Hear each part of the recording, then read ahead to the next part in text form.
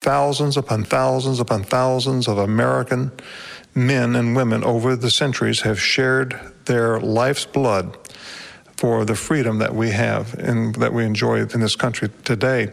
Freedom is a precious thing, and it can be lost very quickly. And I pray for our president and for those that are in leadership that God would guide and direct this nation. And my prayer is that this nation will repent of its sins and turn once again to the God of our fathers and worship him. And we have that freedom today in Christ because of what he did for us on the cross 2,000 years ago. Welcome to another episode of On the Ground with Samaritan's Purse. I'm your host, Christy Graham. And today we want to honor the fallen and bring you an important Memorial Day message. Franklin Graham shared about the sacrifice that was made for the freedom that we enjoy as Americans. And we all know freedom isn't free. It has a high cost, and it has been paid with blood, sweat, and tears from our men and women serving in uniform. America truly is the land of the free because of the brave. And Jesus teaches in Luke 12:48, when someone has been given much, much is required in return. And when someone has been entrusted with much, even more will be required. And some versions say demanded, and I think as Americans, much is demanded of us. Memorial Day is a federal holiday to remember and honor the men and women who died while serving in the United States Armed Forces. The selfless service and sacrifice our military members choose to offer become their family's forever sacrifice. The family members of our fallen carry that weight and loss every single day. And today I want to introduce you to a dear friend who understands the gravity of sacrifice. My friend Lisa lost her husband John in Afghanistan, and she shares how she found hope and healing, but also teaches us how important it is to learn their stories, speak their names, and honor their legacy. First, my husband Edward and I talk about the impact that she made on us and our community. So I'm so thankful that Lisa was willing to share her testimony with us. And I think it's important, and she taught us all how to remember the fallen and to honor their families. And you knew Lisa well. You worked with John. You were in the same brigade and served in that year-long deployment. I knew John and Lisa Hallett because I served with John in 5th Stryker Brigade at Fort Lewis, Washington. And I knew them just because we were in the same brigade. That's fairly large. He was a year ahead of me at West Point. I knew him from the academy. But I can remember fondly them about 2 days before we deployed for our year-long deployment in Afghanistan. I can remember their family playing together at a 4th of July parade. And I remember watching over because they had a fairly young child at the time and just watching John interact with them and the joy they had. But during the deployment, John and I were different locations of southern Afghanistan. We were separated by an entire province. He was in Kandahar, and I was in Zabul province. But I remember the incident because we have one TACSAT, that's a radio that we can hear, that all listen on. And I can remember when John's call sign came up, and I knew he'd been killed. And instantly I went back to that 4th of July parade, and I'm thinking those memories of that family, that happy family, and now the news that Lisa was about to receive. And I immediately started praying for her. And that she was about to receive the worst news ever and possible. So, but since then, I knew Lisa just because how strong she was. She started running. Christy started running with her, and I knew that. I'd heard these stories and reports on her, and Christy was bragging on her just how strong and how resilient she had been after receiving that news. So, Lisa, you are a dear friend. My friend Lisa wears many hats. She is a working mom of 3, now a teaching mom, regulating everything during COVID. And but you've just been heavy in my heart. And I would love for you to share your story with the audience. And so would you just tell us about your family and tell me how you met John? My husband, John, and I knew each other our entire lives. So we grew up in California together. We went to Catholic school together. I'm an older man. He was in 2nd grade when I was in kindergarten. So years of experience ahead of me, obviously. Mm-hmm. But, at a small Catholic school, we just knew each other, and all the groups intersect in some way. And when we went to high school, we went with Amor in Ministries to Tijuana over our spring break each year. And we built homes for those in need.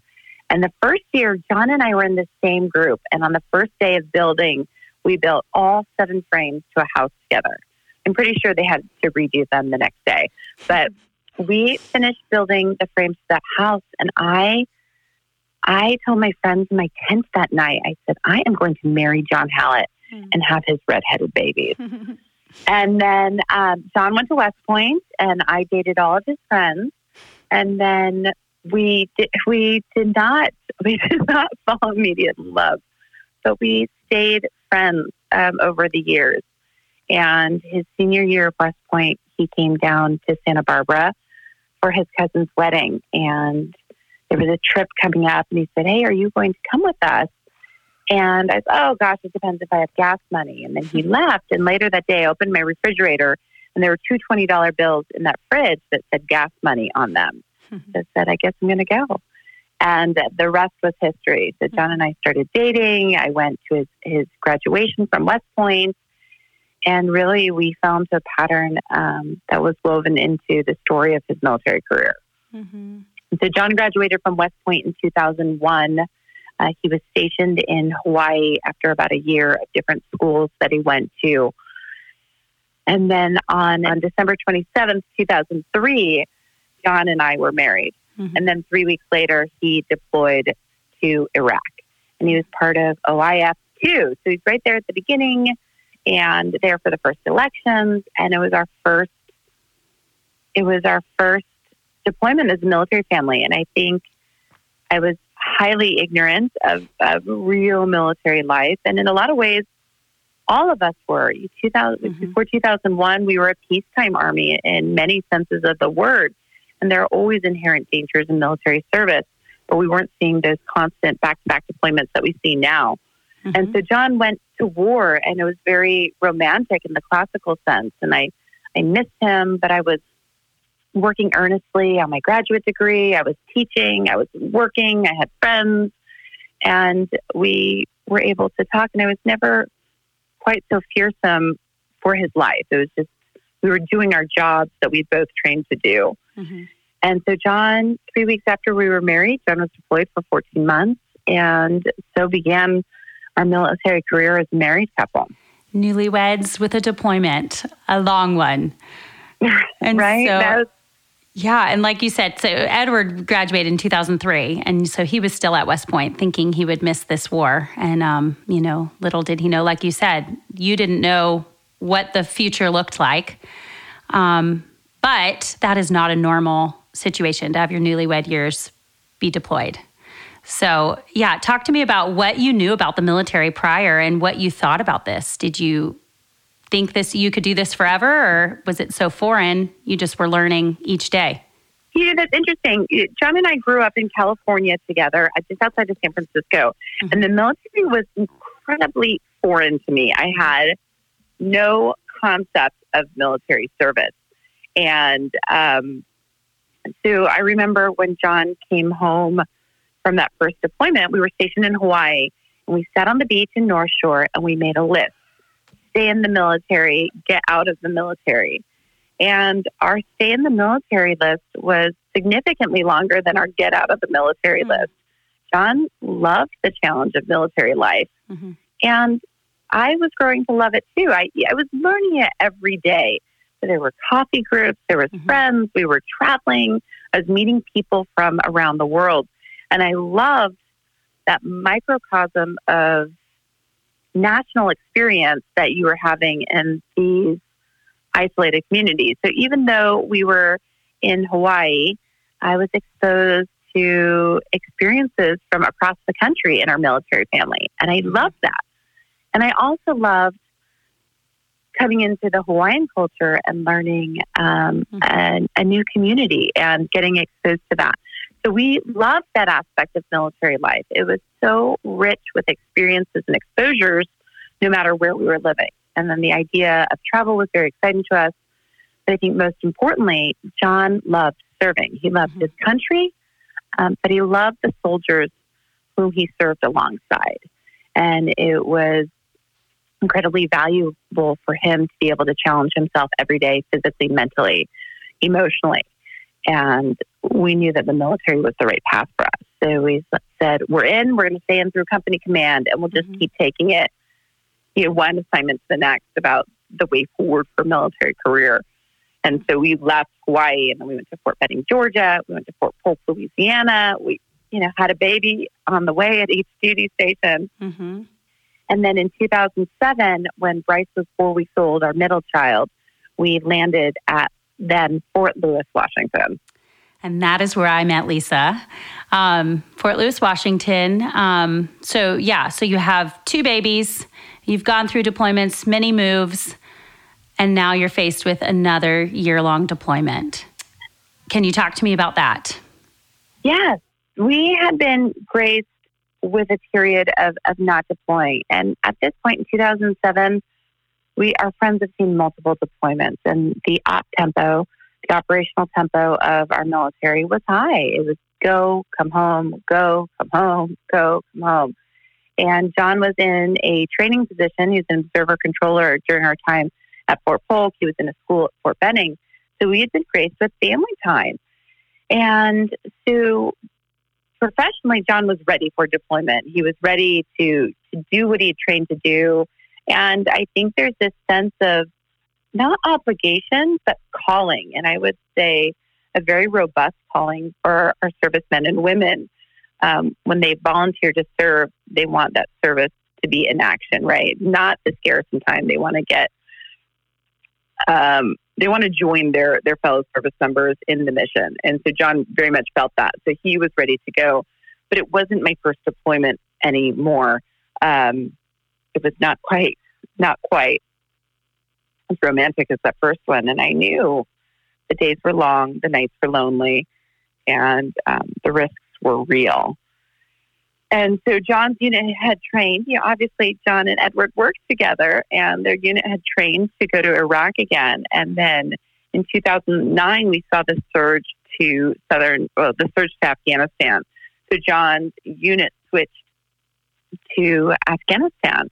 And in July of 2009, just 3 weeks before our youngest child was to be born, John deployed to Kandahar.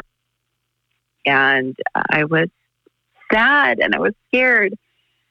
And I was worried about how I was going to be a single parent to 3 young children for a year. Mm-hmm. And so John left. And then 3 weeks after John left, our daughter Heidi was born. And I remember John and I talked earnestly about him leaving, not being there when the baby was born. And I was like, I've got this. And then I headed into Madigan to have the baby. And I remember telling the nurse, I said, I changed my mind. I want my husband here. And obviously that was not a choice, but I had dear friends, and Amanda came to the hospital with me, and Beth and Diane were watching my kids for me. And everybody just steps up and makes it happen. And so, I had Heidi, and then I came home. And I remember talking on the phone to John. He says, I've never heard the baby cry. And I said, don't you worry. You've got a lifetime for that. Mm-hmm. And the first few days, I remember were just nutty. I had 2 kids in diapers, a newborn baby. My husband's deployed. And I remember crying one night, tried to do bath time. I thought, there's no way that I can do this for a year. Mm-hmm. And then I had this very calming moment where I realized it's not a year. I mean, it's not forever. It's a year. And just pull it together. You've got this. Mm-hmm. And for our family, though, it wasn't going to be just a year. And so 3 weeks after Heidi was born, I learned the news that no military spouse wants to hear. So I was headed to a military family training meeting 3 weeks after Heidi's born. And the boys, my friend Michelle, a fellow military spouse, were sharing childcare. And I'm quite tickled with myself. I'm getting involved in my husband's unit, which had always been very important to John. I'm out of the house after having a baby, mm-hmm. and I'm not wearing maternity clothes. So I'm pretty much a rock star among rock stars. And I remember walking into the training, and I spread out my papers, and I have Heidi with me in her little bucket seat. And the rear detachment commander comes into this classroom, and he taps me on the shoulder. And it was Frankie.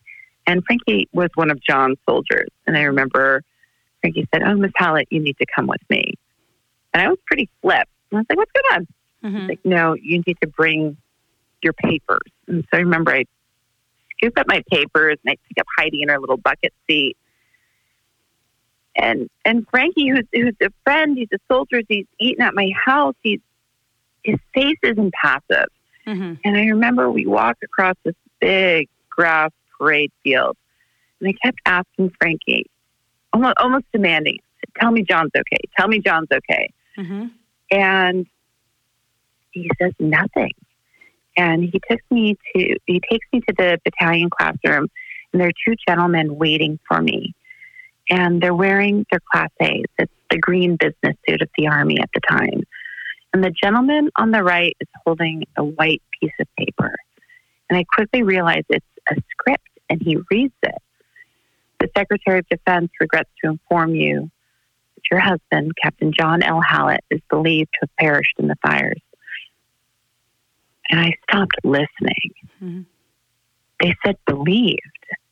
And at home, I had a 3-year-old, I had a 1-year-old, and in my arms is this baby who my husband will never meet.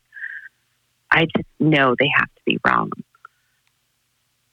And I don't know why, but somehow I drive myself home, and on the way, the military spouse network is notified, and the people come together. And I remember sitting on the bottom step in front of our daddy wall. I was so worried my kids wouldn't know what their daddy looked like. They'd covered the door to the garage with pictures of John. Mm-hmm. And I just sat in front of that wall looking at those pictures. And then General Mathis called and he said, Lisa, I'm so sorry to heard the news about John. What can we do? And I said, they said, believed. And he said, I'm so sorry. And our lives were changed. John wasn't going to become home. And that lifetime that I had promised John was just never to be ours. I've heard that story so many times, and yet it always makes me cry. And for those listening, we were a month into a year-long deployment. You know, this was very early. So can you talk to me about that, Lisa? You were at the start. Yeah, you know, in a lot of ways, I always felt like having it at the start of the deployment allowed me to accept John's loss in small bites and small doses. It's incredibly surreal and abstract to have your husband, your best friend, your confidant, the person who believes in you, your everything, die on a foreign soil halfway around the world. Mm-hmm. And so step one, I'm notified that John's been killed. But it's not until a week later that he even comes home. And so, you know, each day my life doesn't look any different. My husband's deployed. My husband's dead. I'm still a single parent raising these 3 babies on my own. Mm-hmm. And so we fall into this pattern of a week where I start to understand what this loss means.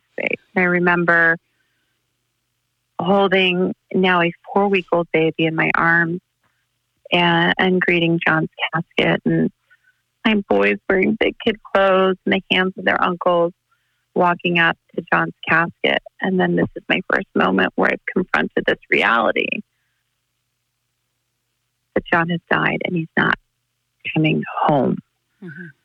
And then I remember following that casket, and then they place it into the vehicle, and I wish I can just recline in that hearse and lie next to my husband. I know, but still there's this layer of abstractness because it's a flag draped coffin. It's not John. I'm not seeing him.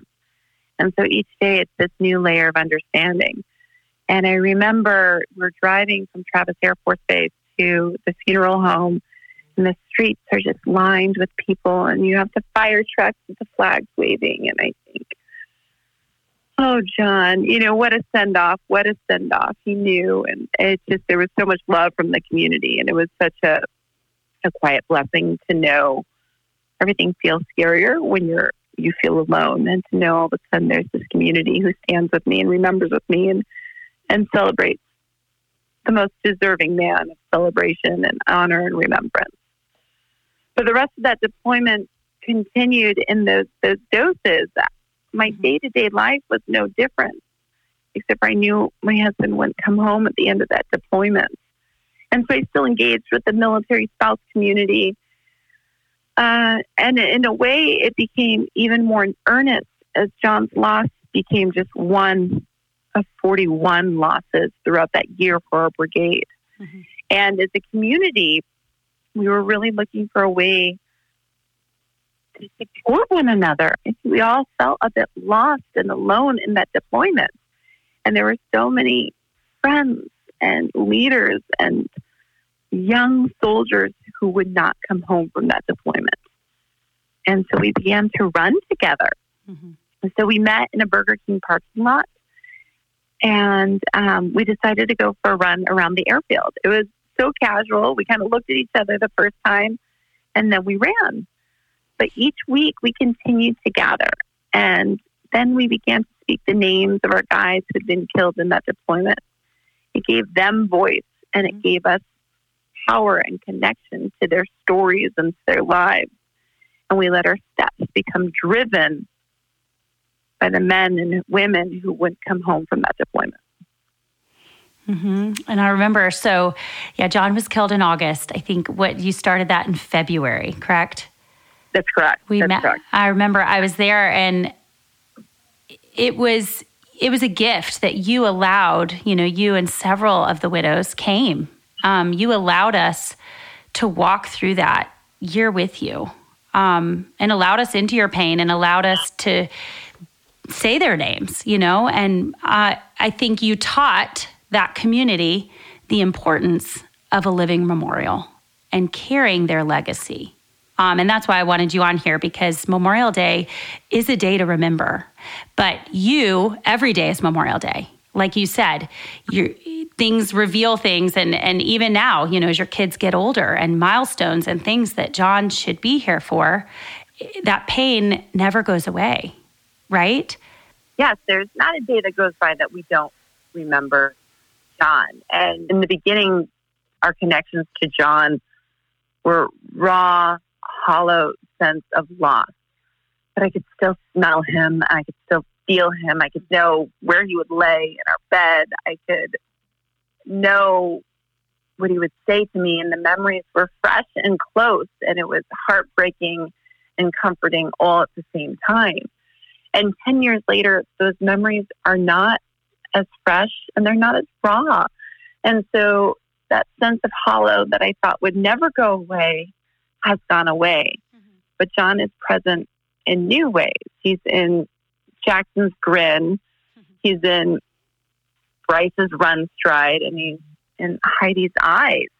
And so John is so present in our lives and so absent in our lives all at once. Mm-hmm. But Memorial Day is such a powerful day for us to remember, not even to remember, for us to see that we don't remember alone. And I remember after John died, the community said, "What can we do for you? What do we need?" And I just kept thinking, these kids are going to grow up without their dad. They need stories of John. And so my ask was always, please tell me a story of John. Write it down so that my kids could have this. But it was actually this very difficult ask for our military. And not because they didn't remember John, not that they didn't love John.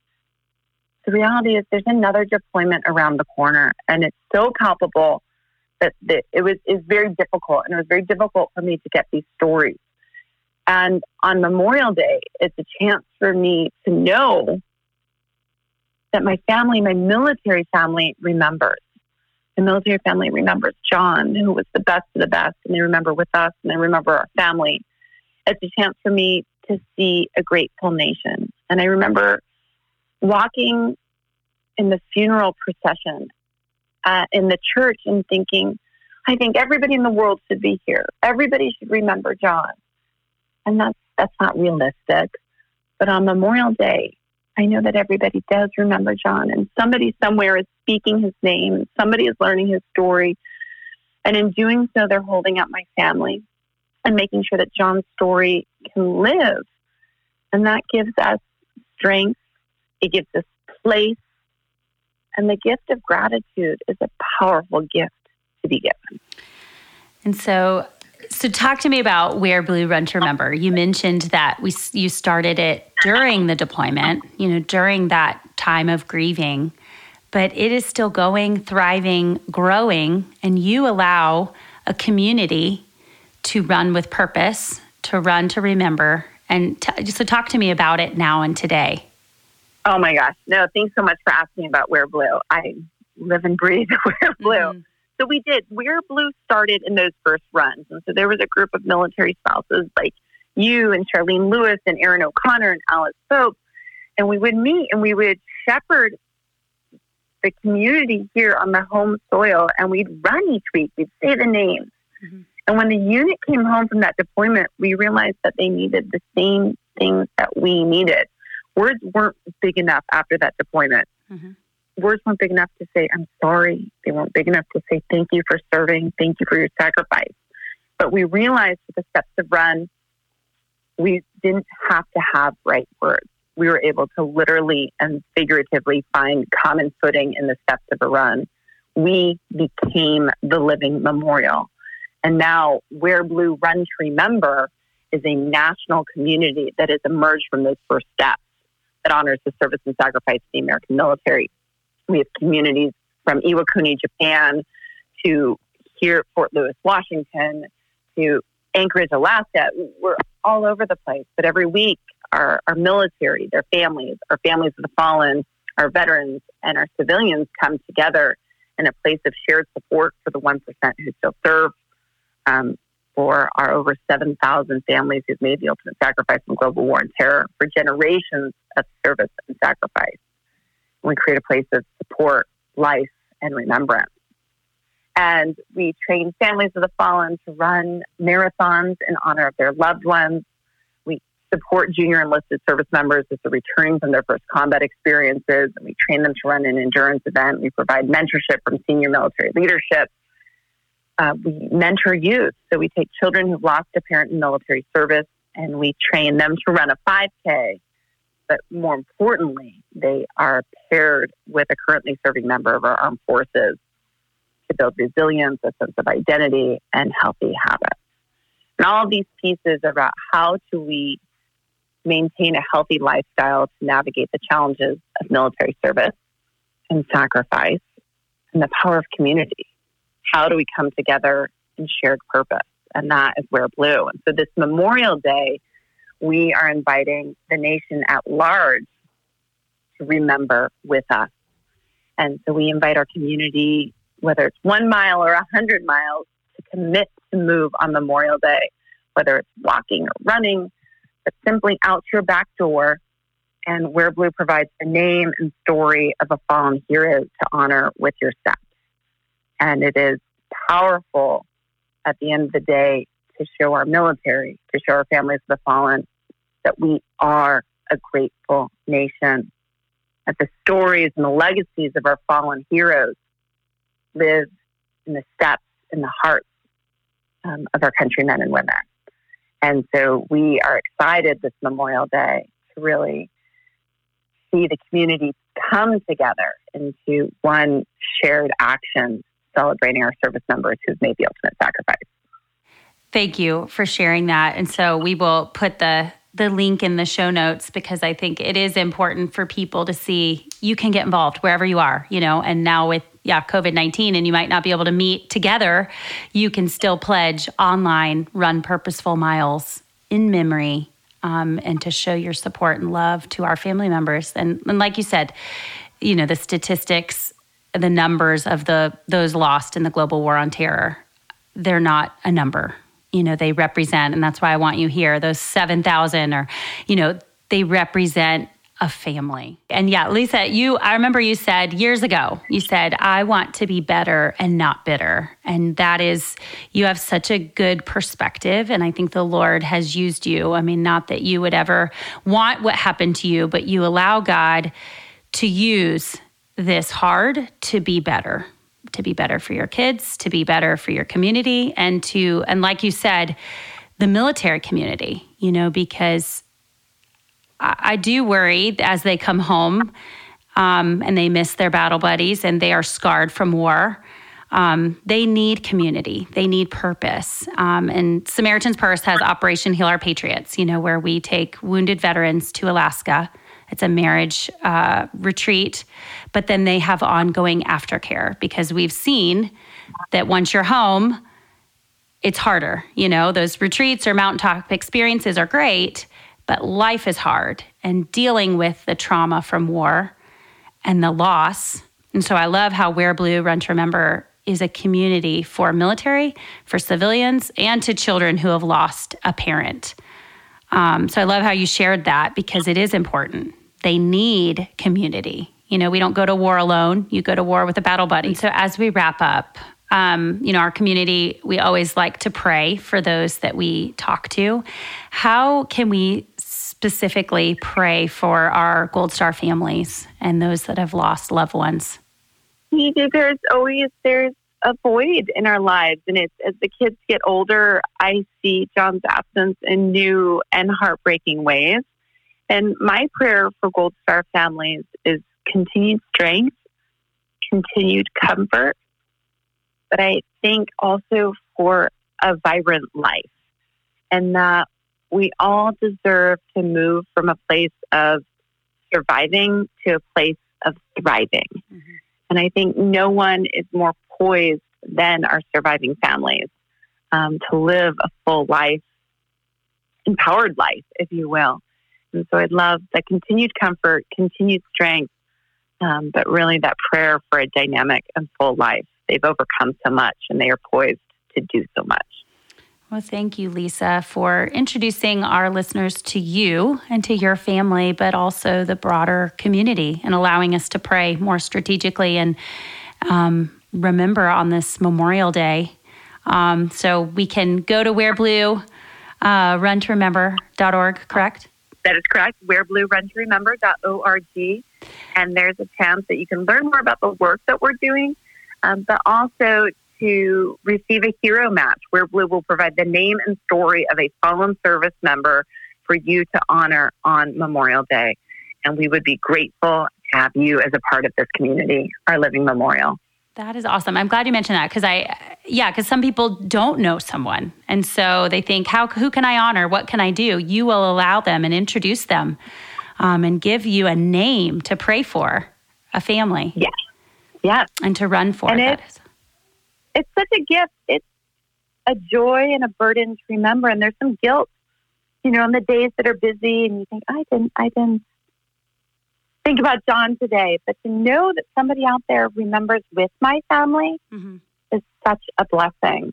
And that John can inspire and live in someone else's heart, knows that he lives on. And it's not just the kids and I who will remember, and we will always remember, but someone is ready and willing and walking that walk with us. I truly appreciate Lisa for being willing to share her story and her pain. It is so brave and sacrificial to share a story that is so personal and devastating. But I think it allows us into her pain, and it allows us to better pray for Gold Star family members. 7,029 men and women have been killed defending our freedom since 9/11. And that represents not statistics, not numbers, but it is son, daughter, brother, sister, mother, father, aunt, uncle, cousin, niece, nephew, friends. They represent thousands of people impacted and carrying these scars. My husband, Edward, is a veteran, and he's lost many friends, and he's also had to give grieving parents the most terrible news that you never want to hear. And I asked him to share his thoughts and close us with prayer. Memorial Day for me, obviously means many things, but mostly it's memories. And I think of individuals like Jason Fingar, the first person that died under my command, the great memories I had of him. He was an older kid. He was a private specialist at that time, but he was older because he'd served in the Salvation Army. And he loved to show Smallville. And he was old enough, I think mature enough, that he felt comfortable teasing the company commander, which was me. And we'd always tease about that show, and we just had a great little connection. But he'd always pray for his platoon before they rolled out on a mission. And I remember one day I was sick, I'd been out a week, and I'd come back in, and Jason was rolling out, and I let my XO go out with him, my executive officer, and Jason prayed. He winked at me as he got in his striker, And about 10 minutes later, he was killed, and his call sign came across. And I ran out, drove out there quickly, and I watched his body being flown away by the time I got there in the helicopter. But I sat in that crater, and I immediately started praying for his mother and father. Those are the type of memories, unfortunately, I have from Memorial Day, is sitting in a crater like that, or after one of my guys had been, killed, and praying for the family that's about to receive that news, that life-changing news. And I have lost many classmates at West Point, friends. I think of Derek Hines, a hockey captain at West Point, my roommate at Fort Sill, Oklahoma. I think of Joshua Gavlik, the guy that I wear on my memorial bracelet that I wear to this day on my wrist. What an incredible warfighter that man was, and what an unbelievable member of our team, a beautiful wife and family, and the pain that Alyssa Gavlik has gone through. I think of Lisa Hallett, now that we're close to her. I think of one of my Rangers that we became close with, and his wife, Colleen Katzberger. Those are the memories I have. It's all memories, and it's great. It's smiles. It's, the closeness of barbecues and having fun and building teams together and being a brother and a brotherhood. And then a horrible memory of that person being yanked away. Those are hard memories. But I try to choose to focus on the good. So what do I pray for on Memorial Day? I pray for surrender, and I pray for peace and understanding that only God can provide. So I look in Philippians, and that's in chapter 4. But when I think about, for me, and that's helped me surrender, because there's things bigger than me that I can't understand, or I can't, why the Jason Fingars, the great kids of this world, why would God choose to allow this to happen? But I think in Philippians chapter 4, verse 6, it says, "Do not be anxious about anything, but in everything by prayer and petition, with thanksgiving, present your request to God. And the peace of God, which transcends all understanding, will guard your hearts and your minds in Christ Jesus." And it goes on later to what you focus your hearts on and what you should commit to. But that's what I realize. There's things that God can do that will transcend all understanding. These things I don't understand. But for the families on this Memorial Day, and these Gold Star wives that have lost so much, these children that have lost fathers, some they never knew, I pray that they surrender that pain and they hurt if they're still struggling, so they give that to God. I can't relate. To lose a loved one and a brother hurts, but that, it wasn't my spouse. It's not the mother of my children that I lost. And I didn't, these families didn't get to say goodbye, the way that a lot of people sometimes can say goodbye to someone that's hurting or sick. They were ripped from them, and they hadn't been with them for months. And now it's, this death has gone on for years, and I couldn't understand. I don't know what it's like. But for me, in my struggles in combat, I learned to surrender and give those over to Jesus. So those are what I pray for family members on this Memorial Day, that they would surrender that pain if they haven't, or that struggle, and give that loved one over to the Lord, and trust in Him, and only the peace that God can provide. Would you mind closing our episode in prayer, praying for those family members and for our country? Lord, right now, we come to you on this Memorial Day to give you thanks for the men and women that have served this nation boldly, that have loved their neighbors so much that they were willing to go over and sacrifice their own families and the lifestyle they had to go over and to fight wars they might not have understood, maybe wars they didn't even agree. But Lord, they served because they loved their country, or they loved their families so much. And Lord, I thank you for men and women just like that. Lord, I pray for the Gold Star wives and family members out there, the mothers and fathers that are still grieving and hurting.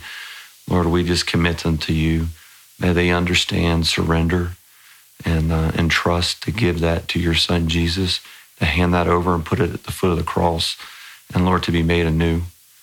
Lord, I pray for those that are still serving overseas. We're still at war. Mm-hmm. Lord, I pray your hand of protection would be on them.